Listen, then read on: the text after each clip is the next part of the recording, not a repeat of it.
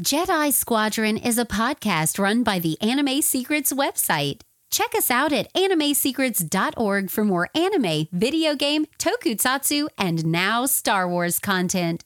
Remember to follow us on Spotify, Apple Podcasts, YouTube, or wherever you listen to podcasts today. Hello, new Padawans, and welcome to the Jedi Squadron podcast.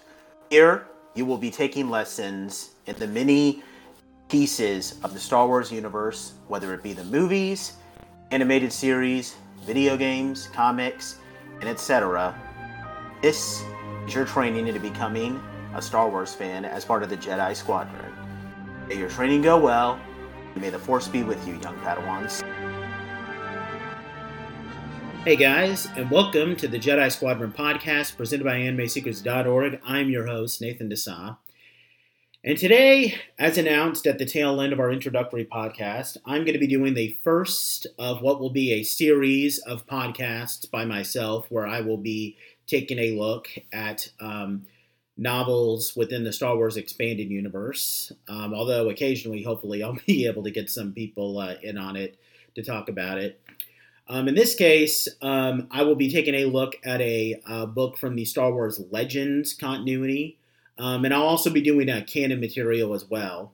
In this case, I'm going to be calling this a Look into Legends, where I take a look at books from the Legends continuity. And then for canon, and then I'll be also doing my canon reviews. For those of you back home who are unaware, Legends continuity refers to basically all the material of Star Wars that was written and published before Disney purchased the franchise. With the exception of the 2008 Clone Wars series, which is still considered canon. With that said, I can't think of a better way to start off talking about the Star Wars Expanded Universe material than by taking a look at the very first novel released in the entire Star Wars Expanded Universe. This book is effectively considered the grandfather of Star Wars Expanded Universe material, and that novel is referred to Splinter of the Mind's Eye. Splinter of the Mind's Eye was first published in March of 1978 and was written by veteran Star Wars writer Alan Dean Foster. Alan Dean Foster had previously ghostwritten the novelization for the original Star Wars movie, released a couple of months before the movie actually hit theaters. He was actually ghostwriting for George Lucas, but so that's pretty cool. He also wrote the novelization for The Force Awakens, Episode 7. And he also has another book called The Approaching Storm, I believe it's called, which was released in 2002, revolving around one of Obi-Wan and Anakin's missions before Attack of the Clones, which we might take a look there someday. But in this case, we are taking a look at his very first expanded universe novel, Splinter of the Mind's Eye. Now, I do want to say that there is a lot of history behind this book that has a lot of implications in terms of the Star Wars universe. So I'm going to be going into a lot of detail on the plot. So there's going to be a lot of spoilers in this review. But come on, the film is over 40 years old. So it's not like I'm hitting a book that just hit shelves like 2 days ago. So if you are not interested in spoilers, I do suggest that you skip ahead to like the review segment because I am now going to go into the plot very heavily. With that said, let's begin. Splinter of the Mind's Eye takes place roughly 2 years after the events of Star Wars Episode 4, A New Hope. Luke Skywalker, who is now a full-fledged pilot for the Rebel Alliance, escorts Princess Leia, Organa, on a diplomatic mission for the Rebel Alliance to the planets Karpus 5 with the help of their droid duo C-3PO and R2-D2. But when they arrive, an energy storm erupts from a nearby planet that causes a malfunction in one of the engines on Leia's Y-Wing fighter, and the two are forced to crash land on the nearby swamp moon of Mimban.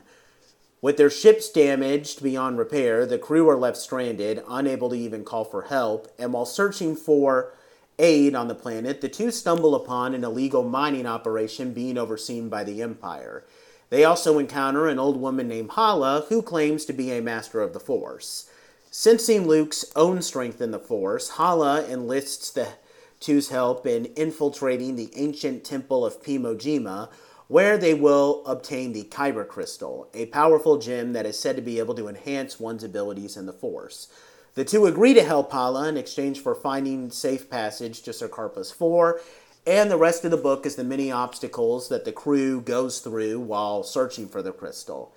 They get captured and taken to an Imperial prison. They break out with the help of two Yuzim aliens that they befriend. They encounter a number of creatures, including a giant worm that separates Leia and Luke from the rest of the group. They have to fight off some of the planet's natives. They encounter Darth Vader when he is informed of their presence by an Imperial officer who recognized Leia in the prison. And it all culminates with them finding the temple, holding the crystal, and it comes down to Luke having to fight off Darth Vader, after which the crew drives off into the distance. Now, I know what you're thinking after I just gave you that full explanation. This hardly comes off as anything really special. It's a pretty self-contained story. It's pretty standard and doesn't really have anything really groundbreaking in Star Wars lore. So why is it so popular? Why do people like to talk about it these days? And to that I say, it's not really the content of the book itself so much as it's the story behind the book. And this is where things are going to get really interesting. So like I said at the beginning of this review, this book was first published in March of 1978. Keep in mind, the original Star Wars movie was released in 1977. So this book, unlike every other expanded universe novel, was actually released before the original trilogy was over. Pretty much every other expanded universe novel was released in the early to mid-90s, at a time when the original trilogy was pretty much completed and everything that we needed to know about these characters was firmly set in place. But this book was released less than a year after the original movie came out. And this is where things get interesting. As crazy as this may sound, guys, there was a time when Star Wars was originally preparing to hit theaters that there was a legitimate fear that it would not be a successful movie. Many people in Hollywood did not have faith in the Star Wars movie. There wasn't really that many big-name actors attached to it. And overall, George Lucas was more or less kind of being prepared for the very likely scenario that the movie would be a flop. Despite this, however, George Lucas wanted to continue telling the story of Star Wars, regardless of whether or not his movie did rise to success. And that is where this book came in. This book was written with the intention of being adapted as an official low-budget sequel to Star Wars if the movie did fail like it was expected to. Now, of course, we all know what happened after that. Star Wars was a huge success. Critics liked it. Audiences absolutely adored it. It surpassed Jaws as the highest-grossing film of all time. And it turned into a multimedia franchise that we love today. So, yeah, plans to adapt this book into a movie were scrapped before this book could even hit shelves. Lucas instead decided to go forward with the big-budget sequel that would become the masterpiece and, in my opinion, the greatest movie of all time in The Empire Strikes Back. So this book became nothing more than just something to tide all the new diehard Star Wars fans over until The Empire Strikes Back came out. So in a lot of ways, George Lucas kind of set him... So in other words, George Lucas was in a position where this book could serve either one of two purposes. If the movie flopped, he had a potential for a sequel right there. And if the movie was a success, he could just tide over Star Wars fans with this book until the sequel was ready to hit theaters.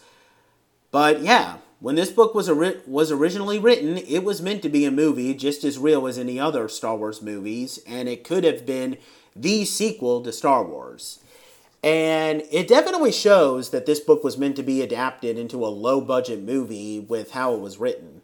Luke and Leia traveled to Sarkarpus in X-Wing and Y-Wing fighters instead of one big Alliance ship, which is obviously so that the producers could reuse the X-Wing and Y-Wing models used in the original film. Aside from the scene where Luke and Leia arrive at Sarkarpus 4 and crash land, there's virtually no scenes in space, which is weird since this is a Star Wars book, but it kind of makes sense when you realize that Space scenes in Star Wars, especially back then, are incredibly effects heavy and would have been much more expensive to shoot, which is a big no-no when you're trying to make a film on a lower budget. In fact, Dean Foster's original draft apparently had Luke and Leia's crash landing being due to a dogfight in space with some TIE fighters, but Lucas asked him to cut that out while reviewing the book. This book takes place pretty much entirely on a misty swamp planet that is incredibly dark and, is covered entirely in mist, which of course is a way to allow the production crew to build cheaper sets that can be covered up with smoke and darker lighting. Han Solo and Chewbacca do not appear in this book, only receiving a few vague mentions here and there due to the fact that Harrison Ford at the time had not signed on to any other Star Wars related projects. So with that being said, this book is a very interesting what-if scenario, since we really get a great glimpse into what Star Wars may have been had the original film not been the surprise monster hit that it was.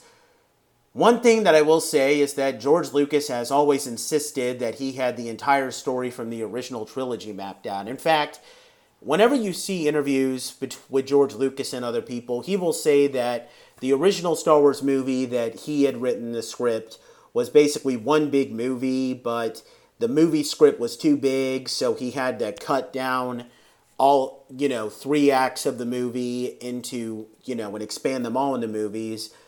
But if this book is any indicator of what was going to happen in Star Wars had the movie not been as successful, I don't care what George Lucas says, he definitely did not have everything mapped out and knew everything that he was going to do. There are so many moments, both big and small, that really conflict with all of the movies that came out after this book. Probably the most prominent and infamous thing about this book is the relationship between Luke and Leia. Right from the starting gate of this book, and in several moments all throughout, there is very clear sexual tension and romantic attraction between these two. There are several sentences and even paragraphs where Luke is describing his feelings for Leia and how beautiful she is in his eyes. There are several moments where they're traveling through the swamp where the two are together while resting, with Luke even once feeling tempted to kiss Leia. We get a point where the two have to change into the clothes of minors for a disguise, during which Leia even goes so far as to say that she likes Luke but wonders if she can trust him, and all sort of things like that. And even if you're a casual Star Wars fan, you will know that this type of behavior between Luke and Leia is disturbing. I mean, okay, sure, they obviously don't know that they're brother and sister yet, and obviously if you've read this, if you've only seen the original movie, it does make sense, but it's pretty clear, at least at this point, that George Lucas saw them as a romantic pairing, because keep in mind, Lucas looked over this entire book before it was published and had to authorize it, so any claim that he has everything mapped out and that Luke and Leia turning out to be brother and sister, yeah, I'm calling complete BS. The fact that he approved this whole book and the whole Luke and Leia having a bit of a romantic subplot is prominent throughout this, yeah. I'm sorry, George, I love you and I love you for creating Star Wars, but you are lying if you said that you had everything mapped out from the starting gate. Another major thing is Leia's Force sensitivity, which is to say that it does not exist. In Return of the Jedi, once we find out that she is Luke's sister and thus has a connection with the Force just like Luke. And there are plenty of stories in the expanded universe, both in Legends and even a little bit in the new canon, where we find out that Leia does have abilities with the Force. Yet in this book, it's pretty clear she has no Force sensitivity whatsoever. Hala claims that she can only feel the Force in Luke. Luke can feel energy through the Force when touching a shard of the Kyber crystal that Hala gives him, yet Leia touches it as well and is completely unaffected. And there's literally a point in the book where the crew arrives at the temple and Leia openly laments that she is quote-unquote not Force sensitive. We can probably chop this up as her simply not knowing about her Force sensitivity, but at least at this point in time within the book, it's pretty clear that Leia has no power in the Force. And speaking of connections to the Force, we have Hala, who is an incredibly weird character. She claims to be a master of the Force, even showing signs of Force powers to prove it when she encounters Luke and Leia. Yet at the end of this book, she claims that she was more of a faker and only capable of a few parlor magic tricks. Which is weird, considering how magic isn't something I would think exists in the Star Wars universe. I mean, I think they talk about magic here and there in the Ewoks cartoon. I haven't seen much of the Ewoks cartoon, but that's the only occasion where I can think of, and I don't even know if most people would consider the Ewoks cartoon canon, even in regards to the Legends continuity. It's also pretty clear that she's at least capable of using the Force, which begs the question of what her story is. I mean, given her age, she's clearly old enough to have been around during Obi-Wan's time, so was she a Jedi or at least a Padawan before? I mean, much later, after this book was released, there was actually a 6-issue Marvel comic based on this book, and Hala is dressed in robes that look almost identical to Jedi robes. Like, her design in the comic looks pretty identical to Obi-Wan, except for the fact that she's a woman, so that could imply that she was a Jedi, but then how did she survive the slaughter of the Jedi? Even in Episode 4, Obi-Wan makes it clear that the Jedi were wiped out, so it's clear George Lucas always had that part of the story with Order 66 mapped out. There's just so many unexplained things about Hala that don't make sense, and what's even weird is the fact that she never appears in any other pieces of Star Wars media. I actually checked Wikipedia, the famous Star Wars fandom wiki for this review, and yeah, even according to that, this was literally the only time Hala appeared in any Star Wars material. She doesn't appear in anything, whether it's for the Legends or canon, so she is a huge plot hole in of herself. But with that said, there's also a lot of things in this book that even in the Legends continuity simply doesn't add up and kind of makes it hard to believe that this book can even fit in to any Star Wars canon, whether it be the actual Disney canon or Legends. A few minor moments of this, oddly enough, include with lightsabers. At one point in the book, Luke and Leia have to break into a shop to steal miner uniforms, during which Luke uses his lightsaber to cut through the door, but he's able to adjust his lightsaber to the point where the blade is nothing more than just a cutting tool with a tiny blade. That's pretty weird, since I don't recall any other moments where lightsabers had that type of feature. Later on, during what is essentially an outdoor ball brawl, Luke, while fighting off a few drunk miners, uses his lightsaber to fight them off. Rather than be awestruck, however, the miners simply carry on with the fight, with there apparently being nothing odd at all of Luke using a lightsaber. Which is weird, because it would probably be weird seeing the use of a lightsaber, and that's pretty inconspicuous. I mean, Vader has made all of the Jedi outcasts, so the use of a Jedi weapon would be seen more or less like a dead giveaway. I mean, okay, I guess maybe you could argue that this is kind of playing off what happened in the original movie when Obi-Wan uses his lightsaber in a bar brawl during the cantina scene, but to be honest, that's an Outer Rim world where the Empire doesn't really have much presence. This is literally being done in the middle of a mining operation that is being overseen by the Empire. There's also multiple points of the book where Luke not only has to charge his lightsaber, but even refuses to use it, so as not to use up too much power. That's pretty weird, since I've never known lightsabers to run on external power sources. There's also other minor oddities in the book, such as the Yuzim characters.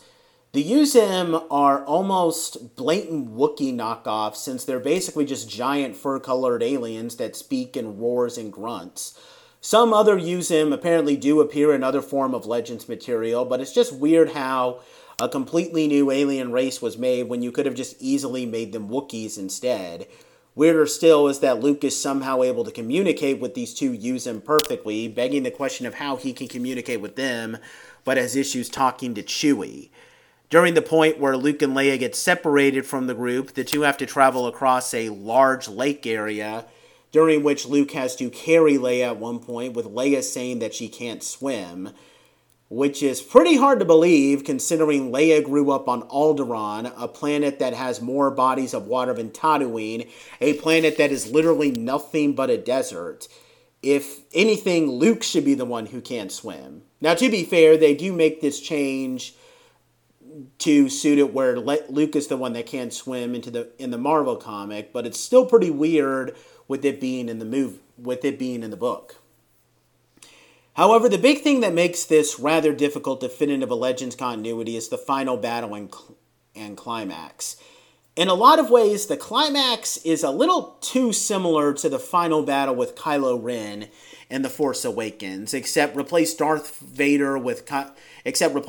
Ren with Darth Vader. Luke is going to be in Rey's place and Leia in Finn's place. Darth Vader arrives at the temple to confront the duo, and with Luke pinned down by a large piece of rock, Leia picks up Luke's lightsaber and tries to fend Vader off herself, which is pretty neat, I'll be honest, but Leia does about as well as you would expect. Eventually, Luke frees himself and is able to fight off Vader and do a lot better than you'd expect. Vader not only commends Luke's skills, but Luke actually manages to go head-to-head with Vader, even managing to cut off Vader's right arm. And keep in mind, this is before The Empire Strikes Back. Luke hardly has even a basic knowledge of the Force at this point, and he still is able to fight Vader off. This obviously makes little sense given what we see in The Empire Strikes Back, and even more, heavily trained Luke with more advanced training in the Force still struggles and promptly gets defeated by Vader, who hardly even breaks a sweat, and you feel like he's holding back half the time during their duel in that movie. Yet here, Vader is clearly tired while fighting Luke. There are some explanations. Some say that the Kyber crystal is enhancing Luke's power in the Force to make him strong enough to go head-to-head with Vader. And it's subtly implied that the spirit of Obi-Wan Kenobi possessed Luke during this fight, since at Luke one point declares that he is Obi-Wan. But given how nothing's really confirmed in this book, it really comes off more like Luke just spontaneously is growing in the Force for the sake of plot convenience. So yeah, for all of you people who love to complain about how there's all this spontaneous and inexplicable growth in the Force powers just for the sake of plot convenience and saying that that's something that Disney does, I'm just here to tell you that this has literally been around since the days of old in Star Wars. A few minor inconsistencies are also the fact that in this fight, Darth Vader's lightsaber is described as being blue. Apparently, this has been retconned as Luke simply mistaking it to be blue due to the mist, and to be fair, in the Marvel comic, it is appropriately colored red, but many people speculate that this is due to Alan Dean Foster only being provided with limited information for the first movie when writing this novel, so he didn't know what color everyone's lightsaber was supposed to be. This kind of makes sense, especially since if you watch the original trailer for the original movie, during which we're shown Obi-Wan's fight with Vader, their lightsabers both have absolutely no color. It looks pretty bland in the original shot, so it was probably an honest mistake. Vader is also somehow to conjure a weird energy ball against Luke, which seems to heavily resemble Force lightning, like what Palpatine uses. This could have been Lucas's inspiration for creating Force lightning in the future, but this doesn't exactly make sense since it's established that Vader is unable to use Force lightning due to him having robotic arms, and therefore he would basically fry himself to death if he tried to use it. Some have explained, though, that this is just a result of the Kyber crystal enhancing his powers, but it also may be due to the fact that George Lucas was unclear what he wanted to do with Vader, since when Luke cuts off his arm, there's talk that there might be a little bit of blood coming out of Darth Vader's arm, which shouldn't be the case, but there's a lot of other weird things in this book. Yeah. A few other minor things to talk about is while this book is no longer considered canon, there are a lot of elements present from this book that were inspired from this book in canon. For example, the planet Mimban appears in Solo, a Star Wars story, and while the planet doesn't perfectly resemble the one that is portrayed in this book, the Mimbanese aliens we see in the movie of Solo: A Star Wars Story seem to be almost perfectly resemble. They seem to perfectly resemble those shown here in the book. Another interest is the Kyber crystal. Most of you who have a general knowledge of Star Wars know that the official naming for crystals that are used in Jedi lightsabers are called Kyber crystals, though the spelling is different. The Kyber crystal in this book is spelled K-A-I-B-U-R-R, while the Kyber crystals used for Jedi lightsabers are K-Y-B-E-R, and they're much different. The naming for said crystals was obviously derived, so that's actually pretty cool. That about wraps up everything that I want to talk about with Splinter of the Mind's Eye. It is an interesting look into what may have been for the Star Wars universe. It's a pretty standard novel that doesn't really make any sense on its own. Let's just say that if you were to read it hoping it would bridge the gap between A New Hope and The Empire Strikes Back, you will be incredibly disappointed. But if you really want to get a glimpse of the direction Star Wars may have gone had the original film been a flop, I do recommend reading this. I won't bother giving the book any grades since, this is more of an analysis on what direction Star Wars may have been taking versus what it ultimately took than analyzing the book itself. But I do think that any Star Wars fan who might be interested in a little bit of history would definitely be best suited reading this book, so I definitely recommend checking it out. That is it for this review. I thank you guys so much for listening to me and this little history lesson of Star Wars. I hope you guys enjoyed it. Next time, I will be taking a look at some more Star Wars novels. I'll be taking a deep dive into the new Star Wars canon. I haven't quite decided yet what book I want to start off with, but I will definitely get to that review very soon. I thank you guys so much for watching. If you enjoyed this video, please like it, subscribe to the Anime Secrets channel if you're not already subscribed. Please leave comments down below with anything that you may want me to check out. I'll review it immediately if I've already taken a look at it, and if I have not, then I will get on it, because I definitely want to give people what they want with this podcast. Please check Anime Secrets out on Facebook, Twitter, and Instagram, and all the other social media pages. If you're listening to this on iTunes or Spotify, I thank you so much for listening. Once again, I thank you guys so much for joining me on this brand new podcast. I hope that we're going to have a lot of fun taking a look at all these different Star Wars content. I look forward to many people at animesecrets.org joining me to take a look, deep dives into the good, the bad, and the ugly of Star Wars. And with that said, the Jedi Squadron is preparing to enter hyperspace until we begin our next journey. So until that time, guys, see you later, and may the Force be with you.